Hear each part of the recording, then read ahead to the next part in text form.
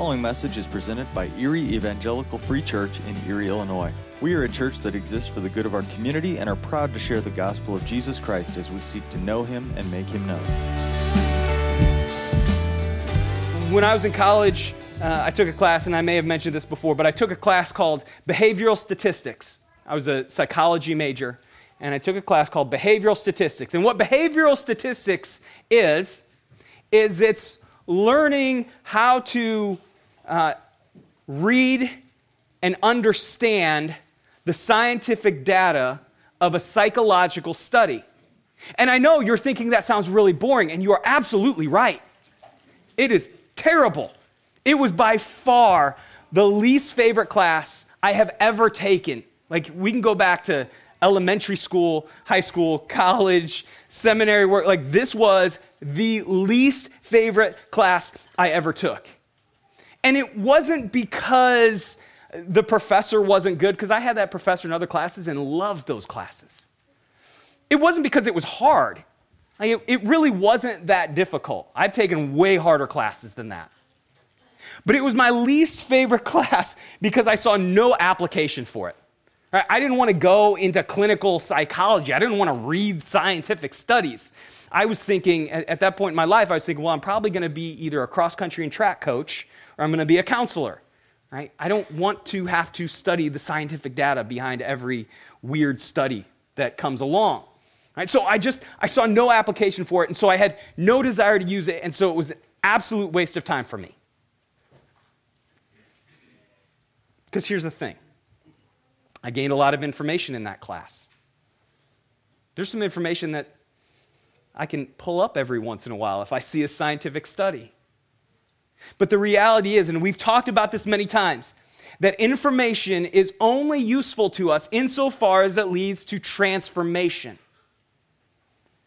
And transformation only comes when we understand the value of the information at hand. When we are willing to accept it and implement it into our lives. Well, how's that work for us? Well, we as good church folk, we can know all kinds of stuff about the Bible, about theology. We can talk about Jesus. We can even talk about how we share our faith, and we can talk the ins and outs of church life. And that's all well and good. But until we understand our place in that information, until we understand the value of that information, we will live without the drive to apply our head knowledge to bring about heart transformation. In verses 15 through 20 of Colossians 1, which we looked at last week, we talked a lot about the centrality of Jesus. It's this beautiful hymn that talks about the centrality of Jesus having first place in every aspect of our lives. And that's a great thing to know. We should know that truth. But just knowing that doesn't do anything. Our question should be, okay, so what do I do with that? If Jesus is supposed to have first place in my life, how am I to understand that? How am I to interpret that in a way that will bring about transformation? And Paul's going to tell us in verses 21 through 23 why this is so important, why the centrality of Jesus is so important. And he's going to start in verse 21, where he reminds us first, right off the bat, that we are separated by sin. We are separated by sin. Let me read this, verse 21. Remember, and Paul has just given us this beautiful hymn on Jesus Christ having first place in everything. And then he says in 21, once you were alienated and hostile in your minds, expressed in your evil actions. Let me read that again. Once you were alienated and hostile in your minds, expressed in your evil actions. Paul's providing us with a crucial building block for understanding the beauty and the depth of the gospel of Jesus Christ.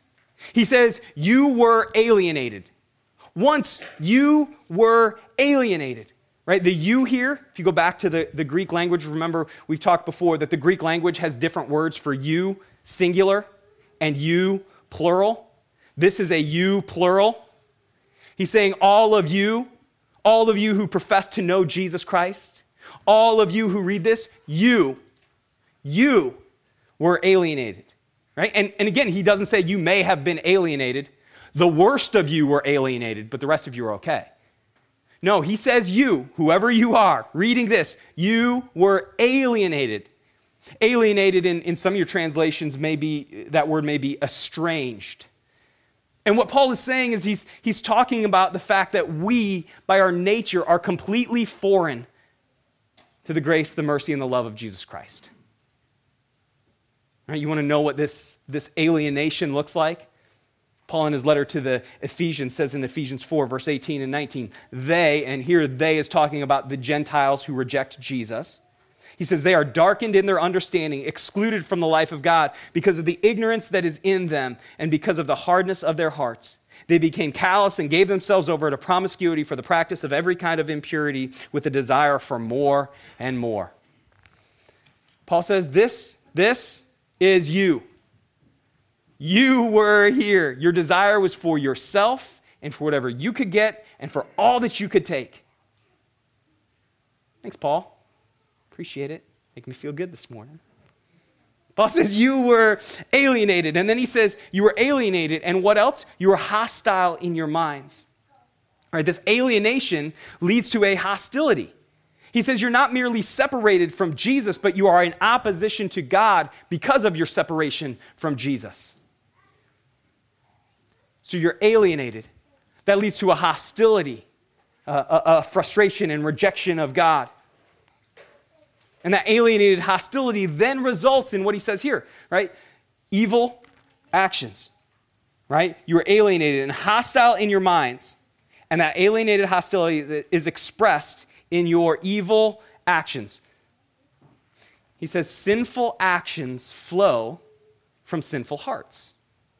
He says apart from Christ, by our natural state, we have sinful hearts, which results in evil actions, right? The deeds of our lives, the sinful acts of our lives are not the main problem that we have. A lot of times we look at what people do and we're like, well, that's a problem. They need to fix that. Yes, but the action is not the problem. The problem is the heart behind the action, and the same happens for us. Every single one of us. We have issues, we have sins that we struggle with, that we battle, and do we know that the sin itself is not the problem? The problem is we have idolatrous hearts that choose ourselves over God, which lead us to those sinful actions. We can change our behavior all we want, but that doesn't address the issue. Paul says it starts because you are alienated and hostile, and that's what leads to evil actions. I've said this before, and I will say it many, many times again. I will forever preach a grossly unpopular message to our 21st century American Christian context.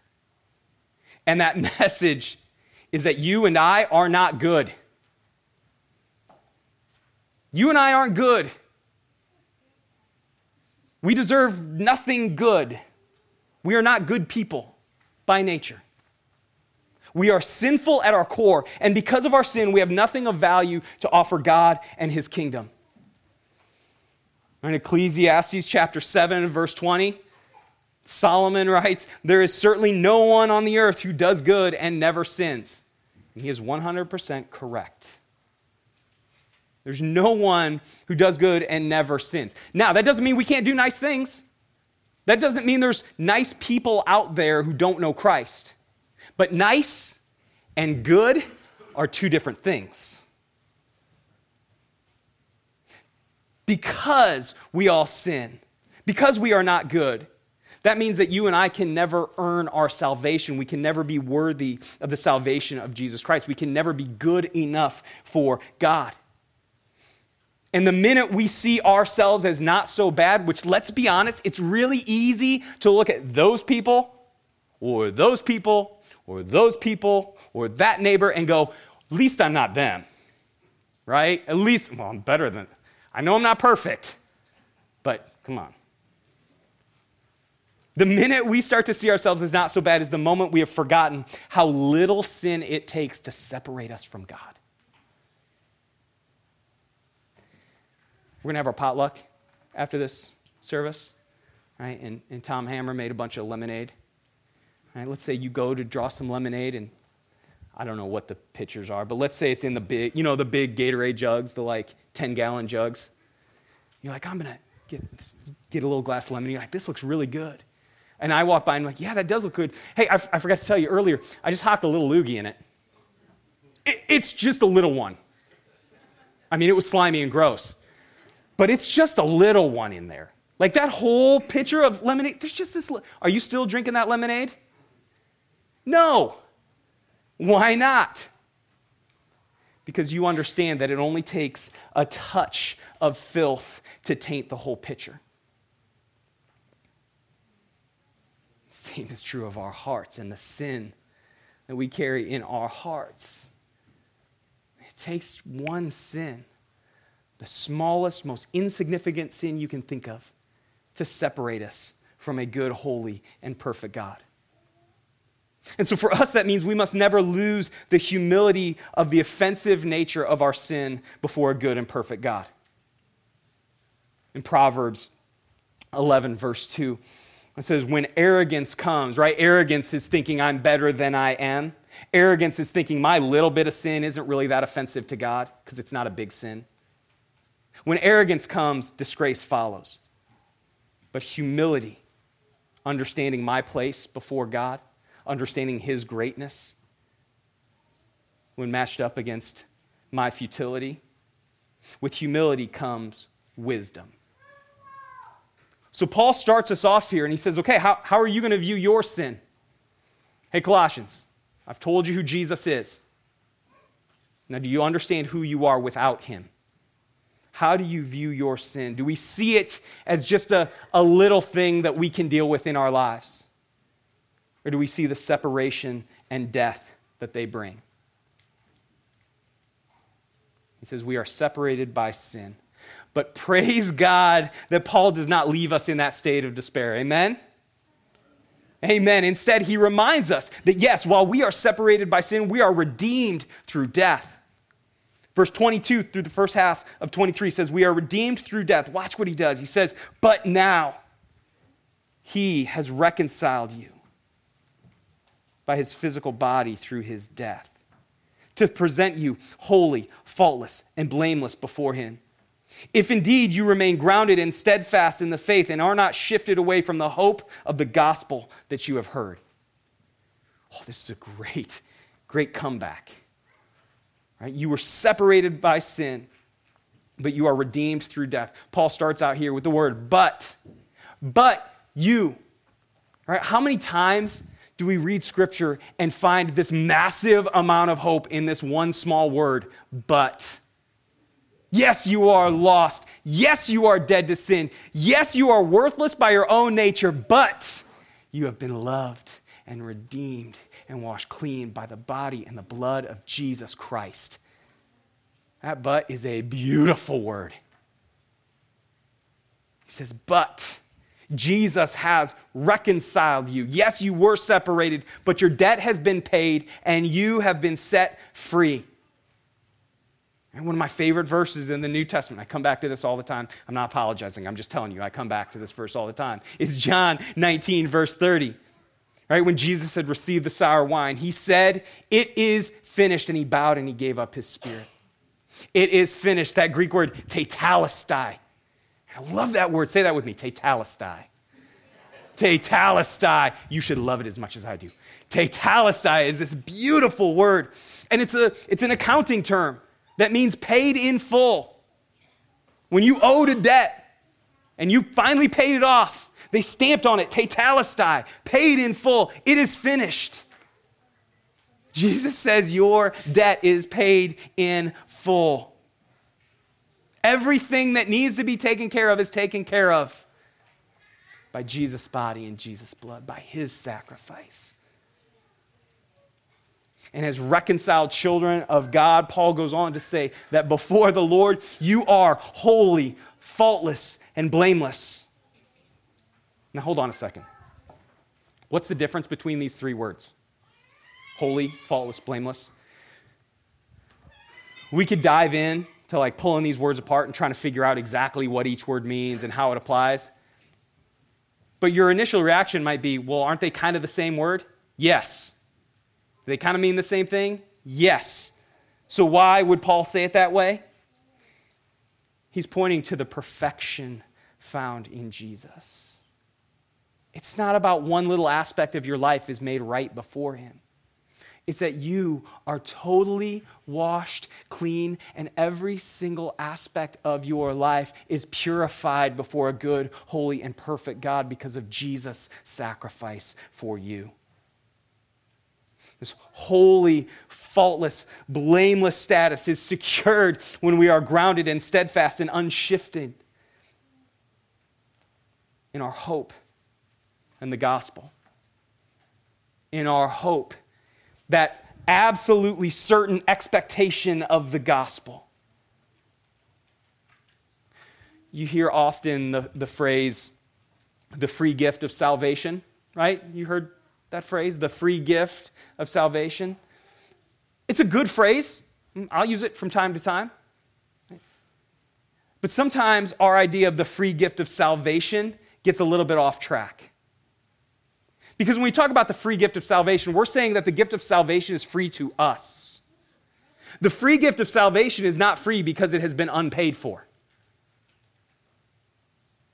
Do we understand that? It's free to us, but it has been fully paid. Jesus bought our redemption through the sacrifice of his blood. Paid the whole bill so that we can know the hope and the freedom in him. See, sin can only be paid for in blood.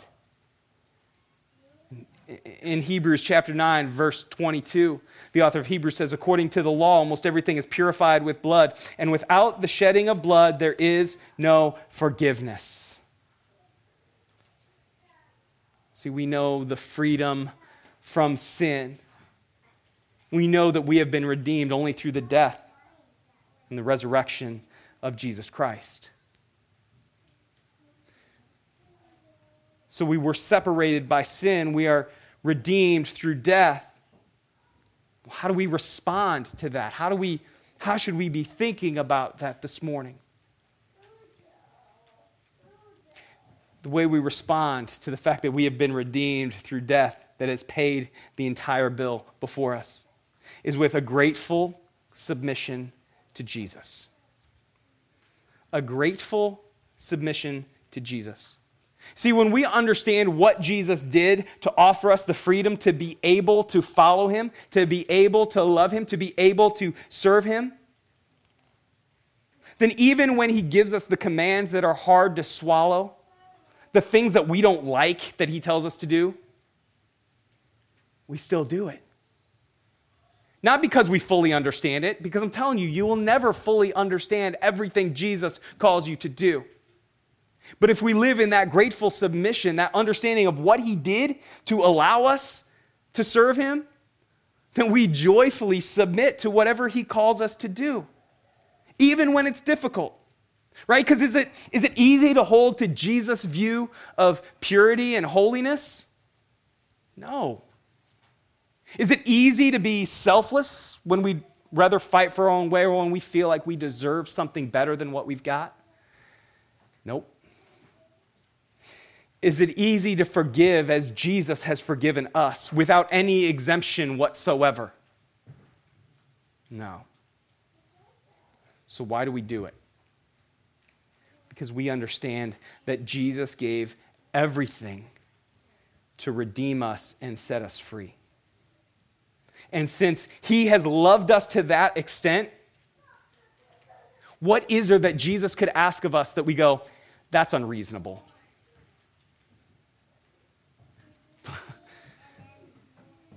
If you got an answer, I'd love to hear it. I think we'll disagree. We were separated. We are redeemed. Now what? Where do you go from here? What's the application of that?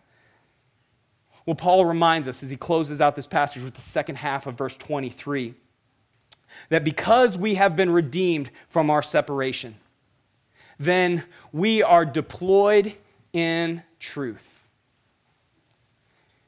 Because we have been redeemed from separation, we are deployed in truth. Let's read just the last part of verse 23. It says, this gospel, right? And this is the gospel, he says, when you remain steadfast, unshifted in your hope in the gospel. He says, this gospel has been proclaimed in all creation under heaven, and I, Paul, have become a servant of it. This gospel has been proclaimed, and I have become a servant of it. Do you remember who Paul is? Do we remember Paul's life when we read that he says this? The gospel has been proclaimed in all of creation, and I am a servant of it. Right? Paul, before he comes to know the Lord, goes by the name Saul. He's an enemy of the church. He's a persecutor of Christians. He was an overseer of the execution of Jesus' followers. He was alienated from God, hostile in his mind and evil in his deeds. Is this the guy you'd expect God to use for his kingdom? Like, let's pretend we got two people standing out here. One has fought the church. They've talked bad about every single believer they've ever met. They're prone to drunkenness, and they've been arrested a number of times. And then over here, you got the really nice person who does good things for people. Clean cut. Looks good in a suit. Right? Which one do you think God's going to use? Right? If your instinct is this guy over here, I don't think you're telling me the truth. Because we expect God to use the good people, the nice people. Paul says, hey, God shouldn't use me. God says, you know who I am, you know what I've done, you know where I've been, and yet I am a servant of the gospel. He says, I have been, remember what we said in verses 1 and 2? What's Paul call himself? An apostle of God, one who is sent out with a mission, with a message from the divine. Paul says it's not about my credentials, it's not about my abilities, it's not about my gifts, it's not about my preference, it's about the fact that God has called me. So you and I sit in the same position as Paul. Our service of God's kingdom is not about our credentials, our abilities, our gifts, or our preference. We are sent. You are sent. You have been deployed by the truth of the gospel. And I don't know what that's going to look like in your life, but you know you have been sent. You've been sent to take the gospel, the truth of Jesus Christ, to a lost, broken, and hurting world. If you haven't been here long, you haven't heard me bring this up yet. And this surprises people who don't know me well, right? But I am an extreme introvert. Like, again, I was a psychology major in college. I've studied counseling. I've taken every personality test you can ever imagine taking, and everyone says I am as far on the introverted side of the scale as you can get. Crowds of people exhaust me. I'm terrified of public speaking. True story. For me, even like going back a couple years to all the COVID lockdowns, that was not that miserable for me. I got to sit at home and hang out. Even gave me time to grow a beard, which I'd never been able to grow in my life. I'm extremely introverted, right? And I'm not a gifted evangelist. I'm not the person who just, every time I sit down with somebody, it's like this really easy thing where I transition the conversation to Jesus and people just come to know the Lord because I've talked to them about it. Like, I'm not gifted. I'm extremely jealous of people who are gifted at that. I wish I was, but I'm not. But here's the thing.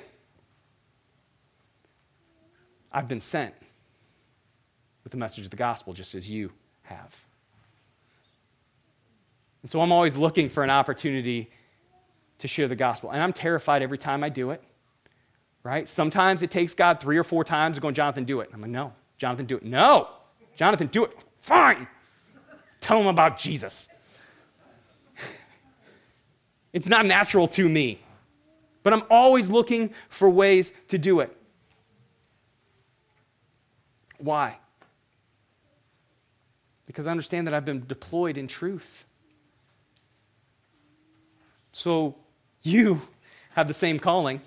Whether you like it or not, whether that makes you uncomfortable or not, you have the same calling. You've been deployed with the truth of the gospel to take the good news of Jesus Christ to those around you. Terrified yet? Right? Okay, how do we do that? Right? If you're like me and you're not a gifted evangelist, this isn't natural. This doesn't come easily for you. How do we do this? Well, a couple of weeks ago, we talked about starting with prayer. You remember? I gave you a specific prayer to pray. Pray that God would give you opportunities to share your faith. Pray that God would give you opportunities to speak to people about Jesus. Right? That's where we start. But what's next? I'm going to give you 3 words this morning to carry that out as you continue to pray, asking God to give you opportunities to share your faith, to talk about the gospel, to talk about Jesus with people around you. 3 words to follow up that prayer with, okay? Listen, love, speak. We can remember that, right? Listen, love, speak. Let me tell you just real briefly about these 3 words. First, listen, right? When God gives us opportunities, our first step is to hear the needs of the people around us. I think sometimes we get so into this idea of I have to share my faith that I've got to talk and I've got to tell that person exactly what they need to know. Sometimes that's not a great place to start because they're not ready to hear you, because you haven't listened to them. Sometimes we just need to stop talking for a little bit so that we can hear what the need is, so that the Holy Spirit can prompt us and move us to speak the truth into their hearts and into their lives. David Augsburger, who's a theologian and a counselor and an author, says, being heard is so close to being loved that for the average person, they are almost indistinguishable. Being heard is so close to being loved that for the average person, the two are almost indistinguishable. Our first job is to listen and hear and understand the needs of people around us. So we listen, then we love. Right? Love is synonymous with the word serve. Right? To love is to serve. Love is not the gooey feeling. Love is the service of another one. Love is seeking the best for another person. And if we're secure in Jesus, right, then we don't have to worry about ourselves. We can sacrificially serve people around us. In Galatians 5:13, Paul wrote, "For you were called to be free, brothers and sisters. Only don't use this freedom as an opportunity for the flesh." Right? Opportunity for the flesh means selfishness, selfish desires. But serve one another through love. We listen. What are the needs around us? And then we love, we serve. And then number 3, there's speak. Speak. When the time comes, we do have to speak. We have to use words. I've shared this with you many times, but it's one of my favorite things to go back to. And there's that saying by St. Francis that you preach the gospel always, and if you must, use words. Right? But St. Francis never said that.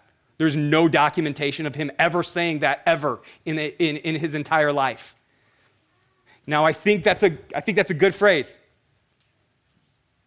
Preach the gospel always, and if you must, use words. But I would change it to say this. Preach the gospel always, and when the time comes, use words.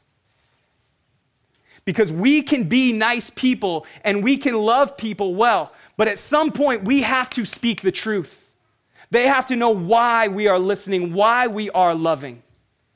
If we never speak the name of Jesus to people, they will never know who he is. Starting with this kind of lifestyle idea is great. It's an awesome place to start. It's a beautiful way to gain the opportunity to speak truth, but we have to be ready to speak. And you may go, well, how do I do that? right? And we come back to this all the time. There's an 11-word gospel. I'll teach you 11 words where you can always share the gospel. Jesus lived perfectly, died sacrificially, rose victoriously to deliver us completely.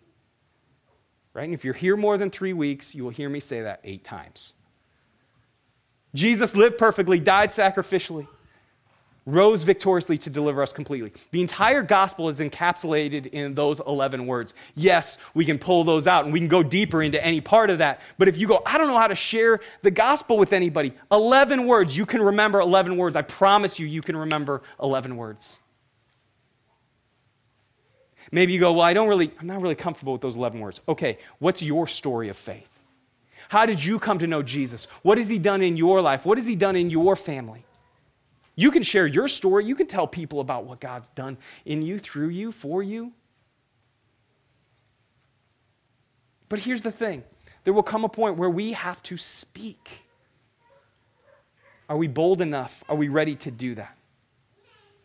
Because this whole idea of listen, love, speak, comes back to the fact that we are all meant, every single one of us is meant to be an active participant in the spreading of the good news of Jesus Christ. If you have called upon Jesus as your Lord and Savior, you are called not to be a passive bystander, not to be a part of the spectators watching the game. You are called to be an active participant in the kingdom of God. So let me ask, are we living as those who keep to ourselves, who just don't want to cause any waves? Or do we live as those deployed in power and in truth? When we honestly examine the state of mankind, of the world around us, even of our own intentions and our own desires, we recognize that our salvation can never be a matter of our worth or what we deserve or what we bring to the table. It is always a matter of Jesus' work accomplished fully and completely according to his love, which makes us acceptable to God. And our best efforts then are not a means of earning our salvation, but a response to the freedom and the joy and the hope that can be had when we accept that freely offered gift of redemption through the body and blood of Jesus Christ. We were separated from God by our sin. We have been redeemed by the blood of Jesus through his sacrificial death so that we can be deployed in the strength of the Holy Spirit to proclaim the truth of God's eternal kingdom. Brothers and sisters in Christ, may we drink deep of the gospel of Jesus Christ, not as an intellectual pursuit of information, but as a heart-level source of transformation in our lives. Let our trust in Jesus as our Lord and Savior drive us to live out the love of our perfectly heavenly Father as we share his grace and his mercy through the wisdom of the Holy Spirit.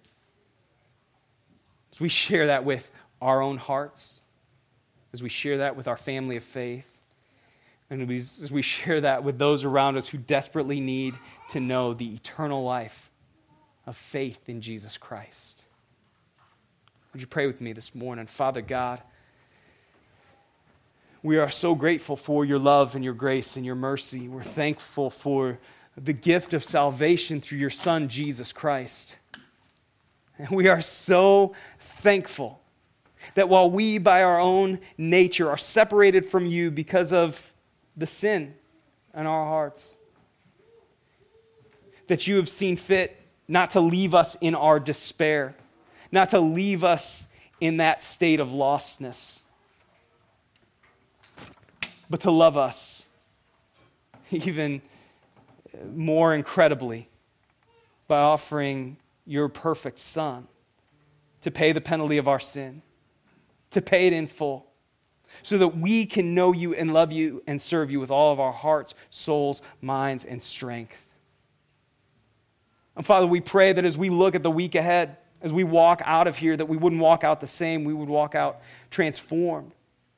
That we would remember the depth of the gospel and that we would go as those sent to bring the good news of the redemption and restoration of Jesus Christ to a world that will find it nowhere else, because it exists nowhere else. And we thank you for making yourself known to us. And we pray now that we'd have the strength to make you known to those around us. And we love you. We thank you. We praise you. In your great and awesome name we pray. Amen. Thank you for listening to this week's message.